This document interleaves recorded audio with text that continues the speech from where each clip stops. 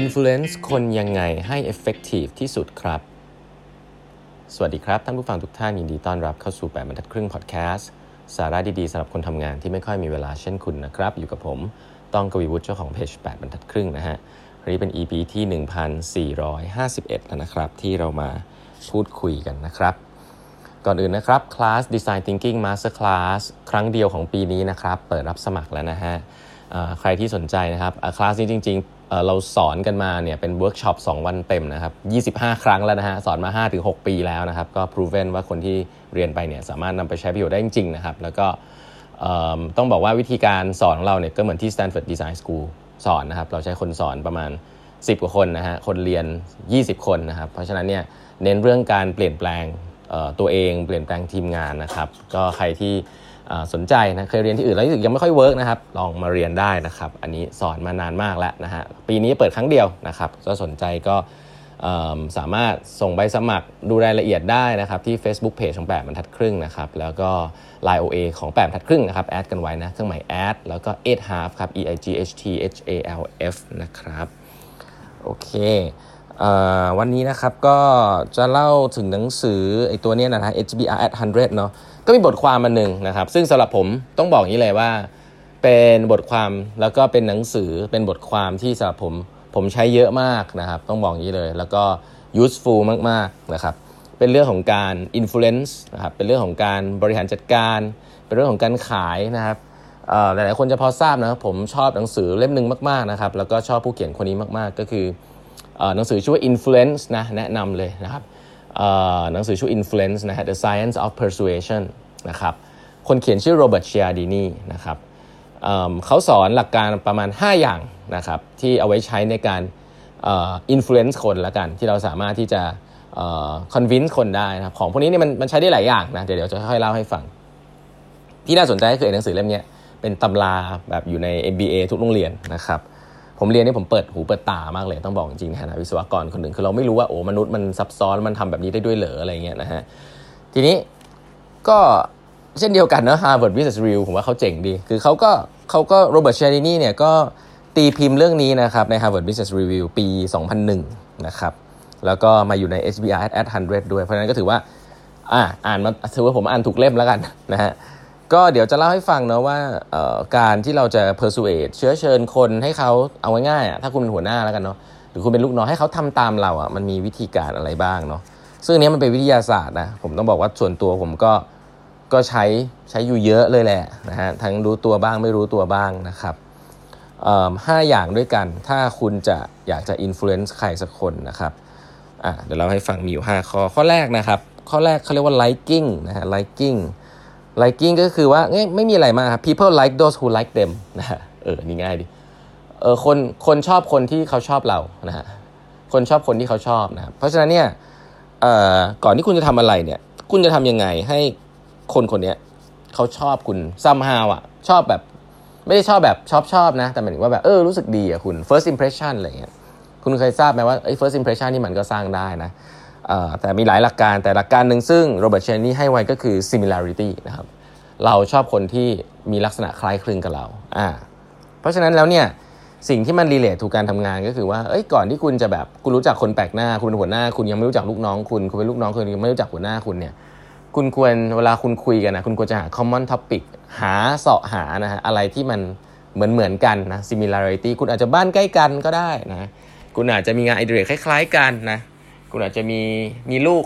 2คนเหมือนกันมีลูกสาวเหมือนกันมีลูกชายเหมือนกันนะเรียนจบมาที่เดียวกันอะไรแบบเนี้ยชอบกินร้านอาหารคล้ายๆกันของเหล่านี้มันข้ามของความเป็นหัวหน้าลูกน้องไปคือถ้าคุณสามารถจะเสาะหาเรื่องเหล่านี้ได้เนี่ยแบบอัตโนมัติเลยนะดีกว่าไม่มีนะครับเอานี้เอาแบบเบสิกเลยเพราะฉะนั้นอยากให้คนชอบคุณไม่ใช่ว่าชอบเฉยๆนะคือแบบพอคนชอบคุณแล้วเราก็จะสามารถพูดคุยกันง่ายขึ้นเนี่ยก็วิธีง่ายที่สุดก็คือหาจุดที่เหมือนกันนั่นเองนะครับเพราะฉะนั้นตอนพูดคุยกันก็หาจุดที่เหมือนกันก่อนนะอันนี้ข้อแรกคือ principle of similarity นะครับอันถัดไปนะฮะ principle of reciprocity นะครับ people repay in kind นะนี่ภาษาอังกฤษนะครับก็ง่ายๆก็คือว่าเวลาเราให้อะไรใครไปแล้วเนี่ยคนเขาจะให้สิ่งนั้นกลับมานะครับแค่นี้เองนะครับอันนี้ให้เชื่อแบบนี้ก่อน give what you want to receive นี่เท่ดีนะคือถ้าคุณอยากได้รับอะไรคุณให้สิ่งนั้นก่อนนะครับคุณอยากได้เวลาจากใครคุณให้เวลาก่อนคุณอยากได้คำพูดจากดีๆจากใครคุณให้สิ่งนั้นก่อนนะครับหลักการนี้เนี่ยจริงๆมันใช้กันขายของเยอะมากเลยเนาะการแจกฟรีแซมเปิลในร้านเนาะการแจกของนู่นนี่นั่นเนี่ยมันทำให้เรารู้สึกว่าเราเป็นหนี้บุญคุณคนนั้นโดยที่เราไม่รู้ตัวนะครับให้เนี่ยให้นู่นให้นี่ให้ของเล็กๆน้อยๆคนไปเรื่อยๆเดี๋ยวพอวันนึงเราอยากจะได้อะไรใหญ่ๆเฮ้ยเราขอคนนั้นเขาก็จะมี tendency ที่จะแบบแหมได้รับมาตั้งเยอะอะไรแบบเนี้ยอันนี้เป็นเรื่อง psychology นะคือฟังแล้วมันดูหลอนๆนิดนึงแต่ว่าแค่จะบอกว่ามันวิธีการแบบนี้มันสามารถทำได้นะครับผมยกตัวอย่างง่ายๆเขาบอกว่าเขาพูดถึงลำดับที่มันง่ายมากคือคุณเคยรู้สึกว่าจะต้องยิ้มกลับให้ใครไหมเวลาคนยิ้มให้คุณอันนี้จริงๆก็เป็นเรื่องมารยาทเรื่องนึงแต่อันนึงมันเป็นออโต้ของมนุษย์นะฮะมีคนให้รอยยิ้มมาเราก็ต้องให้รอยยิ้มคืนอะไรแบบนี้อันนี้เป็นออโต้เพราะฉะนั้นเวลาคนให้อะไรดีๆกับเราเนี่ยเรามี tendency จะต้องตอบแทนนะครับไม่ว่าจะเป็นรูปแบบใดก็ตามนะสิ่งเหล่านี้เนี่ยมัน proof ใน research มากมายนะครับว่าองค์กร non-profit นะครับที่อยากได้เงินบริจาคเนี่ยเวลาส่งของขวัญเล็กๆน้อยๆไปให้คนที่อยากจะให้บริจาคเนี่ยก็จะมีเปอร์เซ็นต์ตอบกลับแล้วก็บริจาคเงินกลับมามากขึ้นแบบ 2-3 เท่าเลยทีเดียวนะครับเพราะฉะนั้นแล้วmanager นะคนที่เป็นคนทำงานเนี่ยคุณเช่นเดียวกันนะฮะการที่คุณให้จริงๆแล้วเขาบอกว่าหลักการอันหนึ่งของการให้เนี่ยวิธีหนึ่งก็คือทำให้ดูเป็นตัวอย่างก็เป็นการให้แบบหนึ่งคุณอยากให้ลูกน้องเนี่ยรับฟังคุณก็รับฟังเขาก่อนอะไรแบบนี้นะคือเขาบอกการ lead by example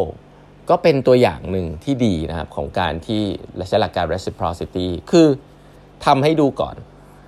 ผมว่าอันนี้น่าสนใจนะหลายๆครั้งเนี่ยคือเราก็ไม่เข้าใจหลักการอะไรแบบนี้เราก็จะบอกให้ lead by example สิ lead by example